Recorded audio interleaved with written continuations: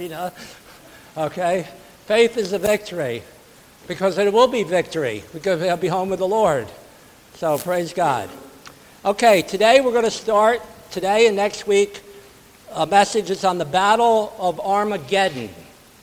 It's found in Revelation chapter 14, a vision of it, mentioned in 16 and 19 of the Revelation. And by the way, we're about 2/3 through the book of Revelation. So what I've been thinking about, the book after this that we're going to do, this is the Lord's laid this on my heart, I've done it quite a while ago, is the book of Romans. So what do you think? If you have any ideas or suggestions, I've done it quite a while ago, and I'd like to do it again. The Lord's laid it on my heart. It's probably, obviously all the Word is the Word, but it's a great book, obviously. Every book's great. So today, of course, we got several chapters to do. We got 7 more chapters in Revelation, so it's going to take a while before we get to that. We're going to look at Revelation 14 and touch on 16 and 19. And then next week we want to go back to the prophet of Zechariah chapter 14, because Zechariah talks about the coming of the Lord. We are living in the church age.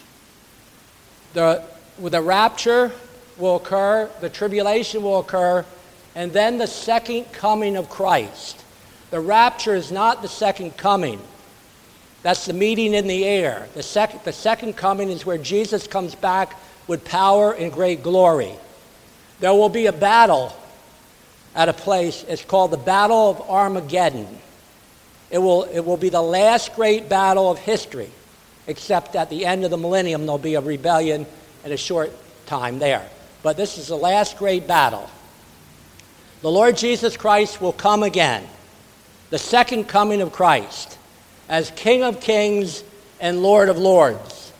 The Lord Jesus Christ will defeat the Antichrist and the enemies of Israel at the Battle of Armageddon. Jesus will set up his millennial kingdom in which he will rule and reign for 1,000 years, sitting on David's throne. What a glorious time that will be. At the end of the millennium, Satan will be released from the bottomless pit. He's put in there at the beginning of the millennium in the bottomless pit. The beast and the false prophet, the 2 beasts, will be cast into the lake of fire. And then at the end of the millennium, he will be loosed for a season. He will lead a rebellion against Christ, which will be over very quickly. Now, I have not been to Israel, but there's a man sitting here this morning. Oh, you've been to Israel too. Freya's been there. The man sitting here and a lady. And anybody else been to Israel? Okay. I told a preacher one time down in the post office in Rhinebeck, Pastor Koppenall had gone to Israel, and I said to this preacher, a local preacher in town, he's not here anymore, I said, I plan to go there during the millennium. He said, don't hold your breath. He didn't believe in that. He was a liberal preacher that didn't believe in the Bible. So I said, well, I plan on going. So I don't know when that's going to be, but I'm going there. Now, we're going to talk about the meaning and place of Armageddon, the reason for the battle, the time of the battle, those involved in the battle, the details of the battle, and the result of the battle. Now, like I said, there's a man sitting here with us this morning who has been there, and I'd like him to come up. His name is Rick Wells. He has been to Israel, and he's been to the place where this battle is. So he can give you a little bit of the geographic of the place. It's quite a place. Napoleon said this is probably one of the best places to have a battle. I sort of caught him off guard.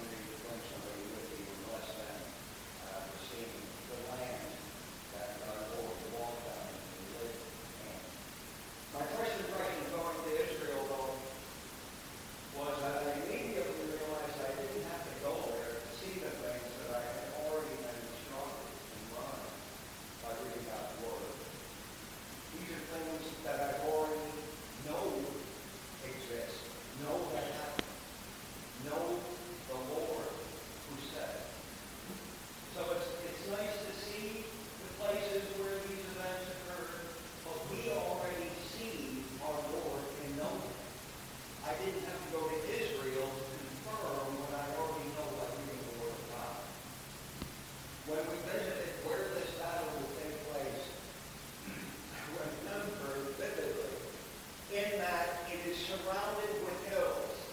Not tall hills, hills about the size of the United States, but it's a huge plain, flat, with hills all around. And as I stood there and considered what I've learned in God's Word about that battle, that this battle will indeed take place, and it will indeed take place there. And as Pastor said, people have said it's the perfect place for a battle. Hills around, this big flat plain, just to picture the events that will take place. Well, we have the benefit, we're going to hear today from God's Word explaining exactly what's going to happen. And we know these things are going to happen. And we can have the assurance of the outcome of everything we read, because God's promises are sure and quick and true. And I just want to share something just to have our thoughts, and Pastor gets ready to preach this message on the day, that this is God's plan. And God is bringing everyone together at that place. He's bringing them together. It's not going to be the country's warring, making this happen. God is bringing them together. He's also bringing the fowls of the air there. He's got everything planned just as from the beginning of time. I'll just share this for in Scripture, just to get our minds thinking of God's planning and doing, and we can trust what He said and not fear. It says in Revelation 16, and they saw three unclean spirits like frogs come out of the mouth of the dragon, and out of the mouth of the beast, and out of the mouth of the false prophet. For they are the spirits of devils, working miracles, which go forth unto the kings of the earth and of the whole world, to gather them to the battle of the great day of God Almighty. Behold, I come as a thief. Blessed is he that watcheth and keepeth his garments, lest he walk naked and may see his shame. And he gathered them together into a place called the Hebrew tongue, Armageddon. God will certainly accomplish the things that He has said. Praise the Lord. Okay, thank you, Rick. So that's what we're going to be looking at. So it's in chapter 14, 16, 19, and like I said, next week I want to look at Zechariah chapter 14. The prophecies of the Old Testament talk about the Lord's coming. They talk about the kingdom that will be set up. So we got a lot to look forward to. But we're living in the church age. This is the day of the church age. But what's going to happen? We're going to have a tribulation. It's going to last 7 years. And then the Lord Jesus Christ is going to return at the end of that tribulation.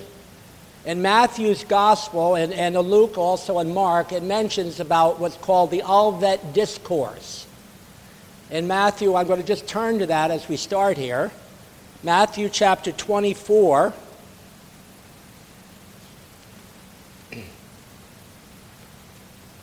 And 29 through 31. I want to just jump up to 21 first. Actually, I want to jump up to 15 first. It says, when you therefore, this is Matthew 24:15, when you therefore shall see the abomination of desolation spoken of by Daniel the prophet, stand in the holy place, whosoever readeth, let him understand. This is what's called Daniel's 70th week. In the middle of that week, the Antichrist is going to proclaim himself to be God in the temple. We know there's no temple in Israel now. In a few messages, I'm going to be talking about the temple and going back to the tabernacle and going through the temples that are mentioned in the Bible. And, of course, we are the temple of God. But this is the second desecration of the temple. The first one was during Antiochus Epiphanes, during the Maccabean period, 168 BC, when Antiochus Epiphanes slew a pig on the altar, and it started what's called the Maccabean Rebellion.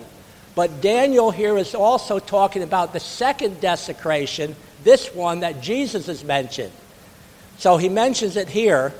And then in verse 21, for then there shall be great tribulation. The whole 7 years is called the tribulation, but the last 3.5 years of that is called the great tribulation. The great tribulation, such as was not seen the beginning of the world to this time, nor ever shall be. Now, at the end of that, immediately in verse 29, immediately after the tribulation of those days shall the sun be darkened, and the moon shall not give her light, and the stars shall fall from heaven, and the powers of heaven shall be shaken. And there shall be appear the sign of the Son of Man in heaven. And there shall all the tribes of the earth mourn, and they shall see the Son of Man coming in the clouds of heaven with power and great glory. And he shall send his angels with a great sound of a trumpet, and they shall gather together his elect from the four winds, from one end of the heaven to the other. So that's the second coming of Christ. And that's when the Battle of Armageddon will occur. So, now we can go back to the Revelation 14. So this is going to be an incredible event. Chapter 14 is the vision of Armageddon here in this chapter. It's found in chapter 16. It's found in chapter 19. I believe where Rick read was from 16, right, Rick? And that's talking about that battle that's going to happen. But we're looking forward, obviously, to Jesus coming to take us, or if we pass in this life, to go home to be with him. Then we're also looking forward to the millennial kingdom. But in between this age we live in and the millennial kingdom is the tribulation. There will be a tremendous tribulation on this earth, like has never been seen. But even then, as we've already covered, there'll be 144,000 Jews that are going to be like evangelists, going around this world. They're not going to be married. They're going to have no domestic responsibilities except to preach the gospel and share the good news of Jesus Christ. There will be a great crowd that will come. A number of people will come to Christ. It will be very difficult to be a believer then, but they will. This is where the Antichrist is going to require people take the number 666 on their hand or on their forehead. Now, obviously, the believers will not, but they will face the chopping block. Sad to say. But God will take care. Praise the Lord. It will be a severe time of persecution and testing, the tribulation. It will be time of great harvest. The tribulation will end with the Battle of the Armageddon. The Battle of Armageddon. And then the last battle, it will be the last battle before the millennium, when Jesus will set up his kingdom. You know, there's going to be a kingdom on this earth for 1,000 years. This is going to be incredible. It's not going to be perfect, but near perfect. Because there's going to be people that are going to the kingdom that are not believers, that come out of the tribulation, and some of them are going to come to Christ, but some of them are not. Because these are going to be, at the end of that 1,000 years, they're going to be the group that Satan, when he's loosed from the bottomless pit, will lead a rebellion against Christ. And that will be quickly done away with. Okay. So this is the last battle. Now, in this chapter, it says here, and I looked, and behold, verse 14, a white cloud, and upon the cloud one sat like unto the Son of Man, having on his head a golden crown, and in his hand a sharp sickle. So this is preparing for Jesus to come. As Rick mentioned, these enemies are going to come. The Antichrist is going to lead this battle, and the enemies are going to come. We know it says there's going to be a 200 million man army coming from the east. Israel will seem to be surrounded and going to be done in. But that's when Jesus is going to come back. Praise the Lord. Now, it says there's another angel, verse 15, that came out of the temple, crying with a loud voice to him that sat on the cloud, thrust in the sickle and reap, for the time is come for thee to reap, for the harvest of the earth is ripe. So this is going to be the sickle that's going to be used, and there's going to be a separating work between the believers and the non-believers during this time. He goes on here, and he that sat on the cloud thrust in the sickle on the earth, and the earth was reaped. And another angel came out of the temple, which is in heaven, he also having a sharp sickle. Now, like I said, in a couple weeks I'm going to be talking about the temple. Now, just to give you a little bit of an understanding of that is this. There's no temple now. Well, I should clarify that. There is a temple. A whole bunch of them sitting here. You, me, we are the temple of God. But I'm talking about a building. And I'll just give you a little preview. We're going to talk about that in the future. We have the tabernacle that was given by God to Moses on Mount Sinai. Then after that, when they went into the land, King David wanted to build a temple. He didn't build one because he had blood on his hand. He's a warrior king, but his son did, Solomon. It's called Solomon's Temple. That temple was destroyed in 586 by the Babylonians. When they came back out of captivity, that temple was rebuilt and dedicated in 516 Zerubbabel and Ezra. It was during that time. That temple was refurbished by Herod in 19 BC. And that's the temple Jesus went into and cleansed it. There's two cleansings of the temple. One at the beginning of his ministry and one near the end of his ministry. He went in and cleansed the temple. That temple was destroyed by the Romans in 70 AD. Now, I believe, Rick, you saw part of the foundation of that temple, right? Big stones. Big, right? Huge. The Romans destroyed that in 70 AD, and they haven't had a temple since then. We are the temple of God. We'll get into that. But there'll be a temple built. Now, when will that be built? It will be either built near the end of the church age or the very beginning of the tribulation. It has to be there in the middle of the tribulation because that's where the Antichrist is going to desecrate the temple when he goes in there and proclaims himself to be God. So that's a little bit of that. We'll get into that in more detail, of course.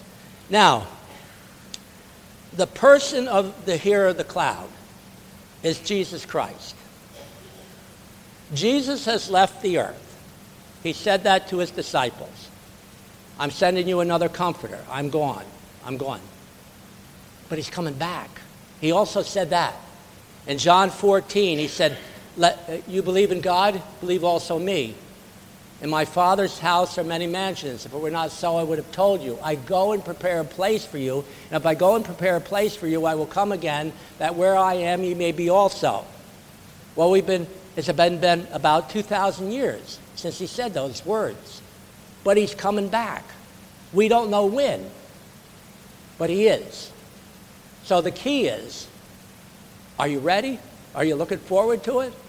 Okay? I would trust every believer is looking forward to it because this is going to be an incredible time during the millennial kingdom. Yes, it has to be the tribulation first, but the millennium's coming. In fact, all of us that have prayed the Lord's Prayer, every time you pray that, you're praying the kingdom come, right? Our Father which art in heaven, hallowed be thy name. What's the next phrase? Thy kingdom come, thy will be done where? On earth as it is in heaven. Is it being done on earth as it is in heaven now? No, because we know what man is doing. But during that time, it's going to be a time in which he's going to rule and reign for 1,000 years. So you can look up Daniel 7. We won't look it up now, but it's Daniel 7, 13, and 14. You take the book of Daniel and the book of Revelation, you could put them right together like that. And then we get the fulfillment of this prophecy. In fact, in some seminaries and Bible schools, they teach a book, a course. It's called Dan Rev. It's Daniel and Revelation. Now, The harvest here is often associated with, in chapter 14, with the persecution and the tough times that believers are going to face during that time. Why does it seem... Now, this is very interesting. When do you think more people come to the Lord? When things are easy or when things are difficult? Huh? Why is that? I know the answer to it, but it's a rhetorical question. Why does it seem like when things are difficult, people come to the Lord? When things are easy, it's sort of like, hey, okay. I believe, but I don't really want to take it seriously. Why is that? Huh? Yeah. So we need to remember that. During the persecutions, you might say, man, we can't have a persecution because of a persecution. Listen, go through the book of Acts, go through other places, go through church history, and you will see that a lot of people come to the Lord during a persecuted time. I've told you this before. Down in the Amish country, the Mennonites have a center there. Downstairs, they show a little film. I've seen it probably many times. Every time I go there, I say to Donna, you want to go and see that? In the Amish downstairs? So she says, we've seen it about 100 times. I said, okay. So it tells about a persecution that broke out in our time, back in the 1900s. What happened is, initially what happened was this. It shrunk down the people that claimed to be believers. But then after it shrunk down, it went out. Because what happened is people that were not seriously with the Lord peeled away. And then the ones that were with the Lord got stronger. And then out of that came evangelism and sharing the gospel. And then it grew. They tried to stamp it out, the believers, but after the persecution went away, the church had grown multitudes more. Why? It's because people realized the seriousness of this, and they trusted Christ. And that's what's going to happen even in the tribulation, which is going to be very difficult. But people are going to come to the Lord. Now, take your sickle and reap, because the time has come. The Lord is coming back, and the time has come.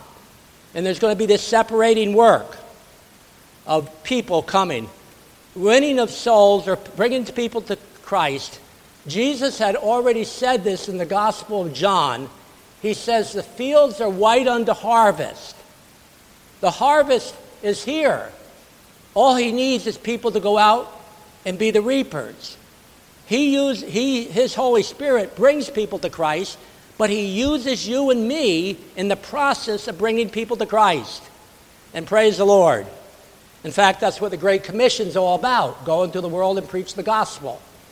There's a verse that's always been very interesting. I want to turn to it. It's in Acts chapter 13.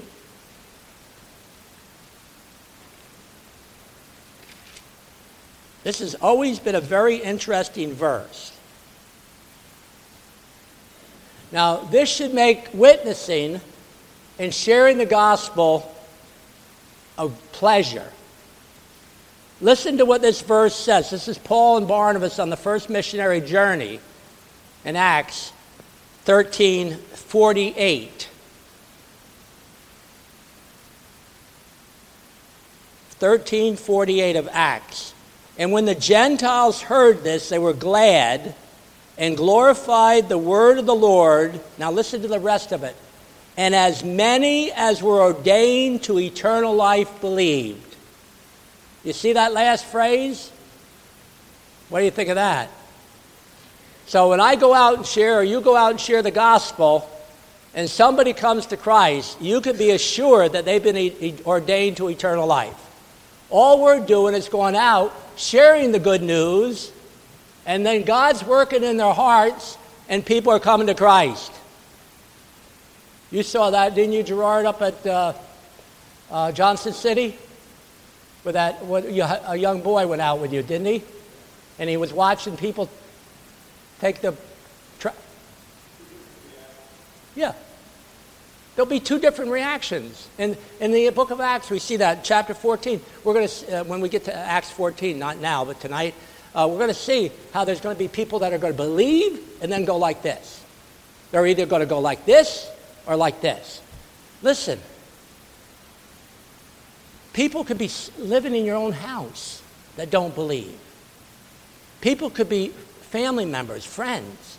Obviously, we want to see them, but you can't believe for them. Donna believes on Jesus. Jason believes on Jesus. Jennifer, I believe on Jesus. But we believed individually. As much as I would want any members of my family to believe, I can't force them into salvation, can I? I can share the gospel and tell them, but then they have to respond to that by faith in Christ. So during the tribulation, there's going to be many people that are going to come to Christ. Now, and this is what this is talking about. So and another angel came out of the altar which had power over fire and cried with a loud voice to him that had the sharp sickle, saying, "Thrust in the sharp sickle and gather the clusters of the vine of the earth, for the grapes are fully ripe." You can see the time of the harvest is there. They're fully ripe. They're ready to be picked. They're ready to be brought in. And the angel thrust in his sickle into the earth and gathered the vine of the earth and cast it into the great winepress of the wrath of God. And the winepress was trodden down without the city, and blood came out of the winepress. Now listen to this.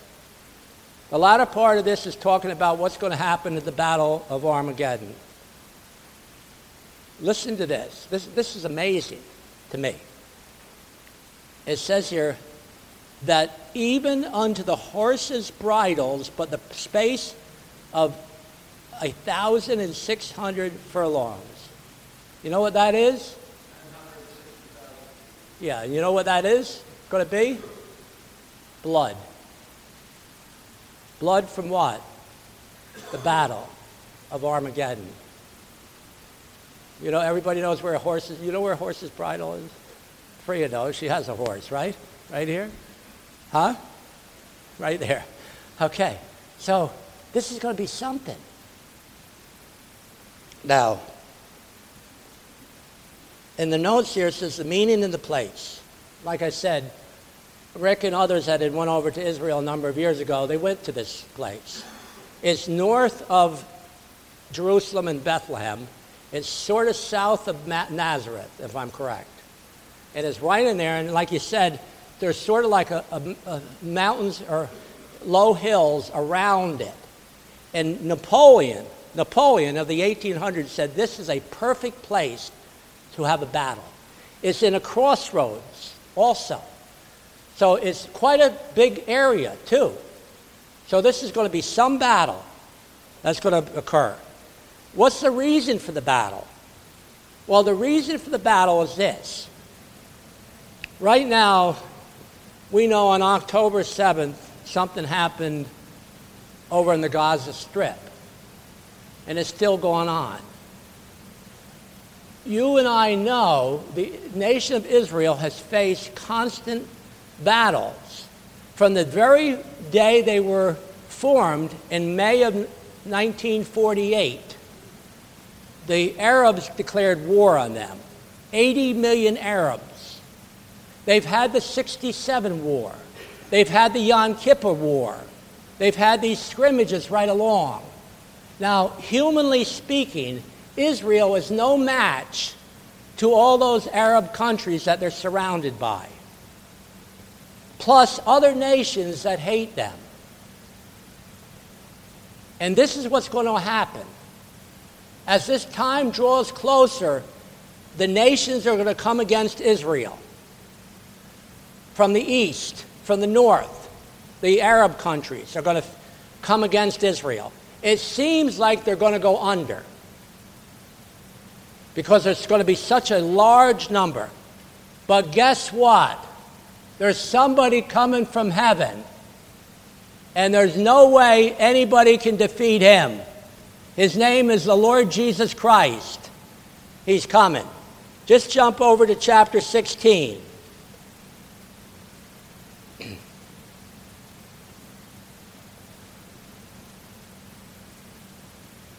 In chapter 16,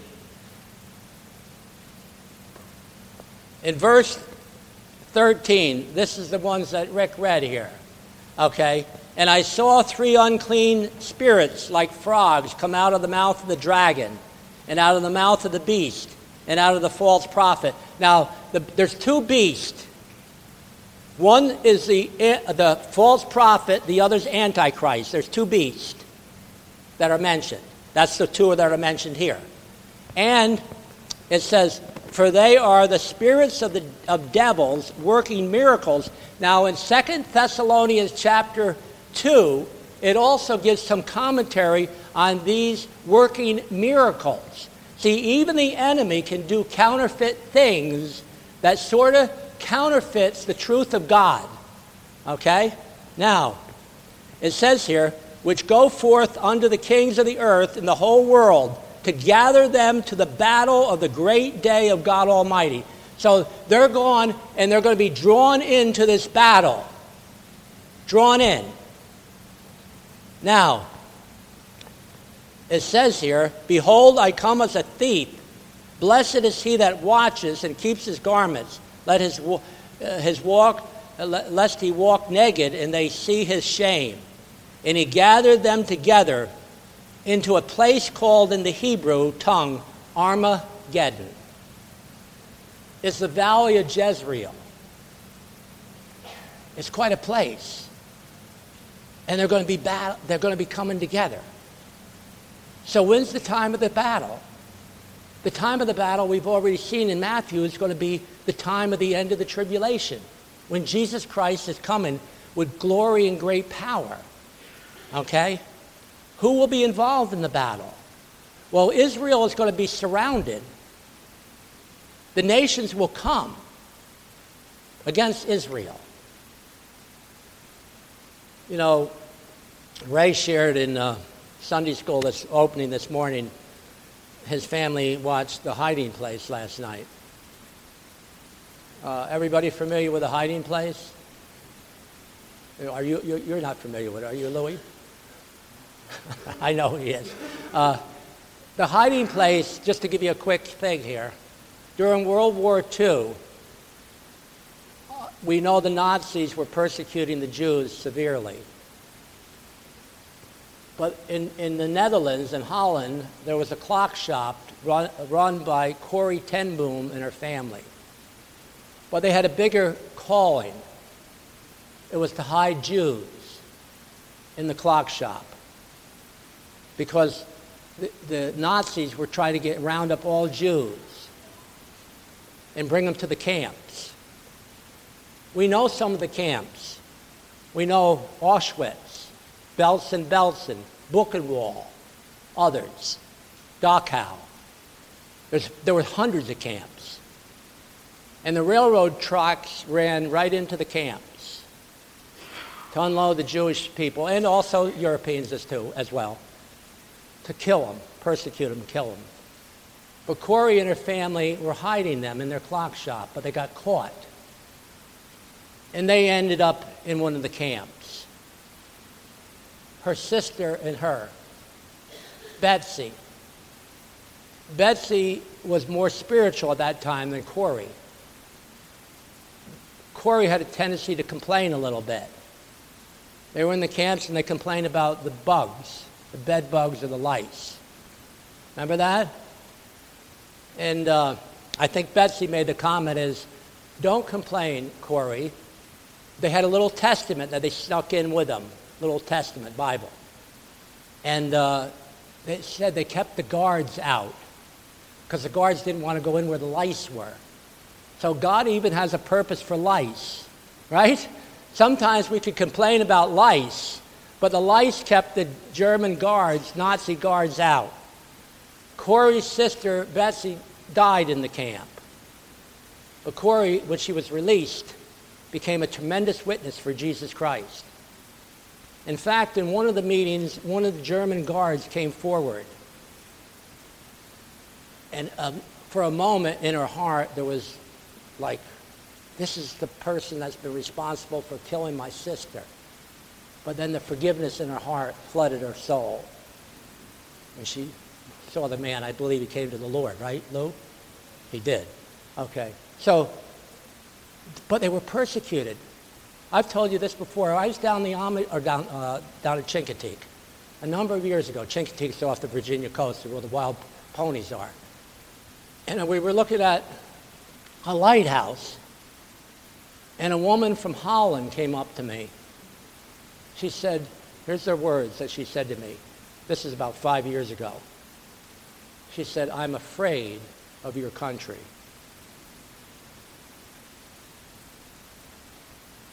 She said, it's gone in the wrong direction. She said, I saw a place where I saw railroad tracks going into a place. And what flooded to her mind was the railroad tracks that went into these camps when they unloaded the Jewish people to be killed, burned, or put in gas chambers.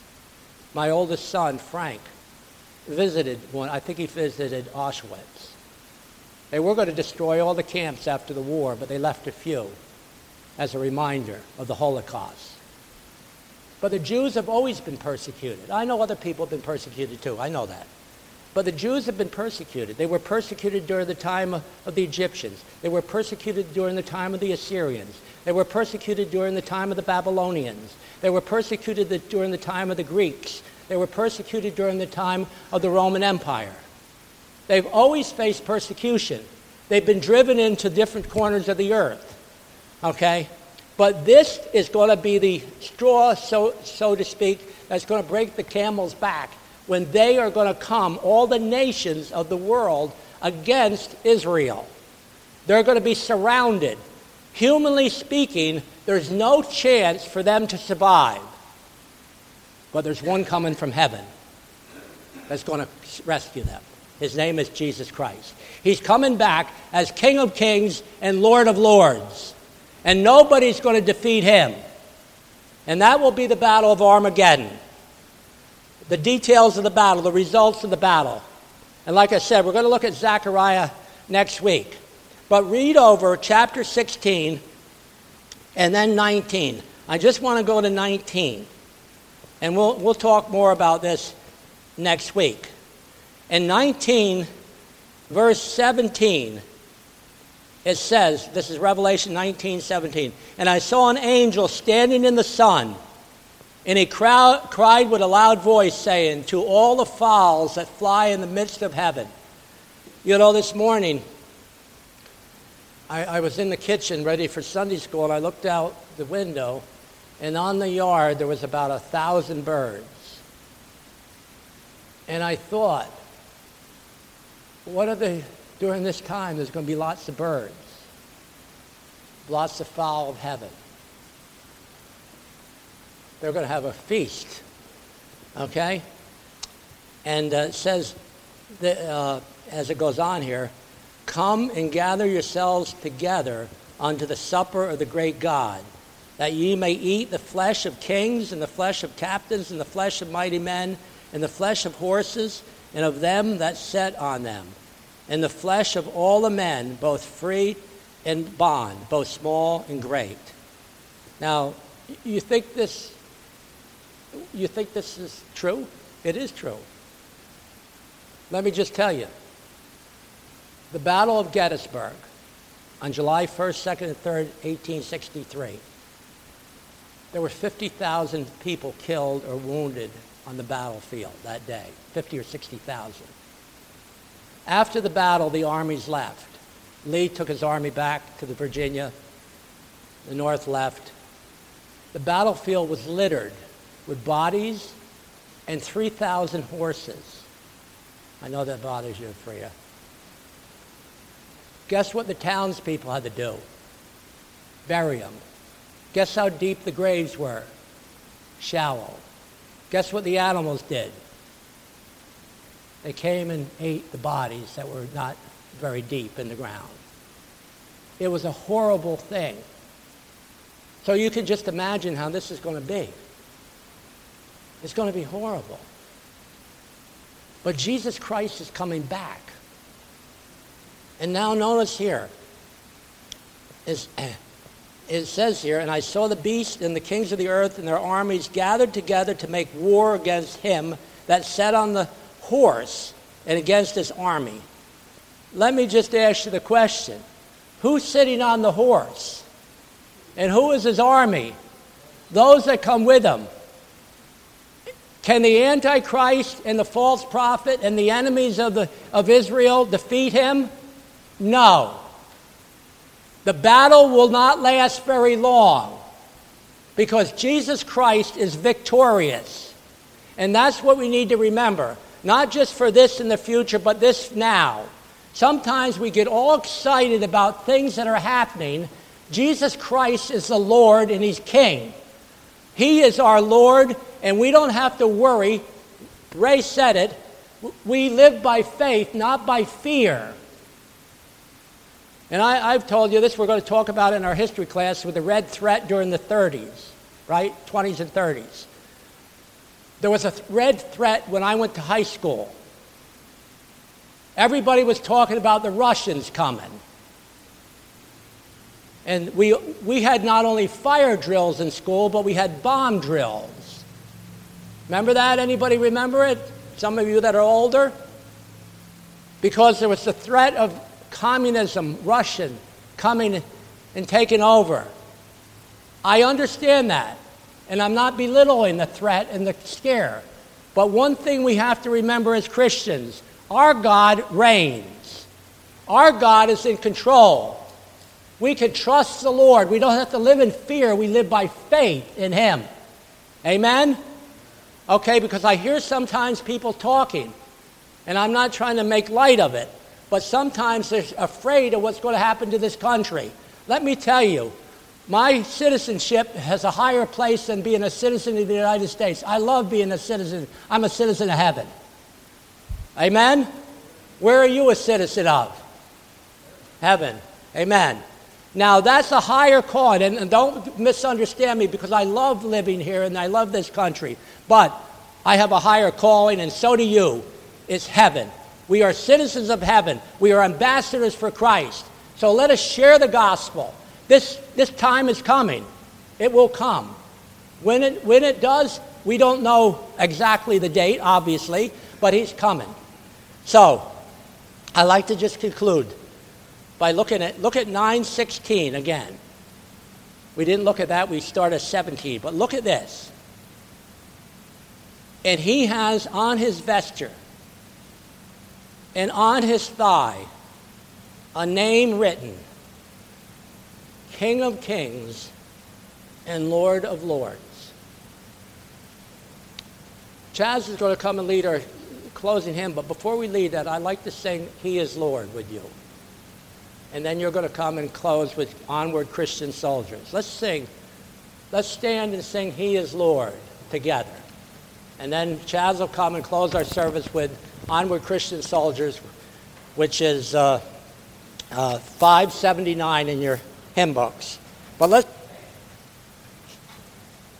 Our Lord is Lord of our lives. So let's sing this together.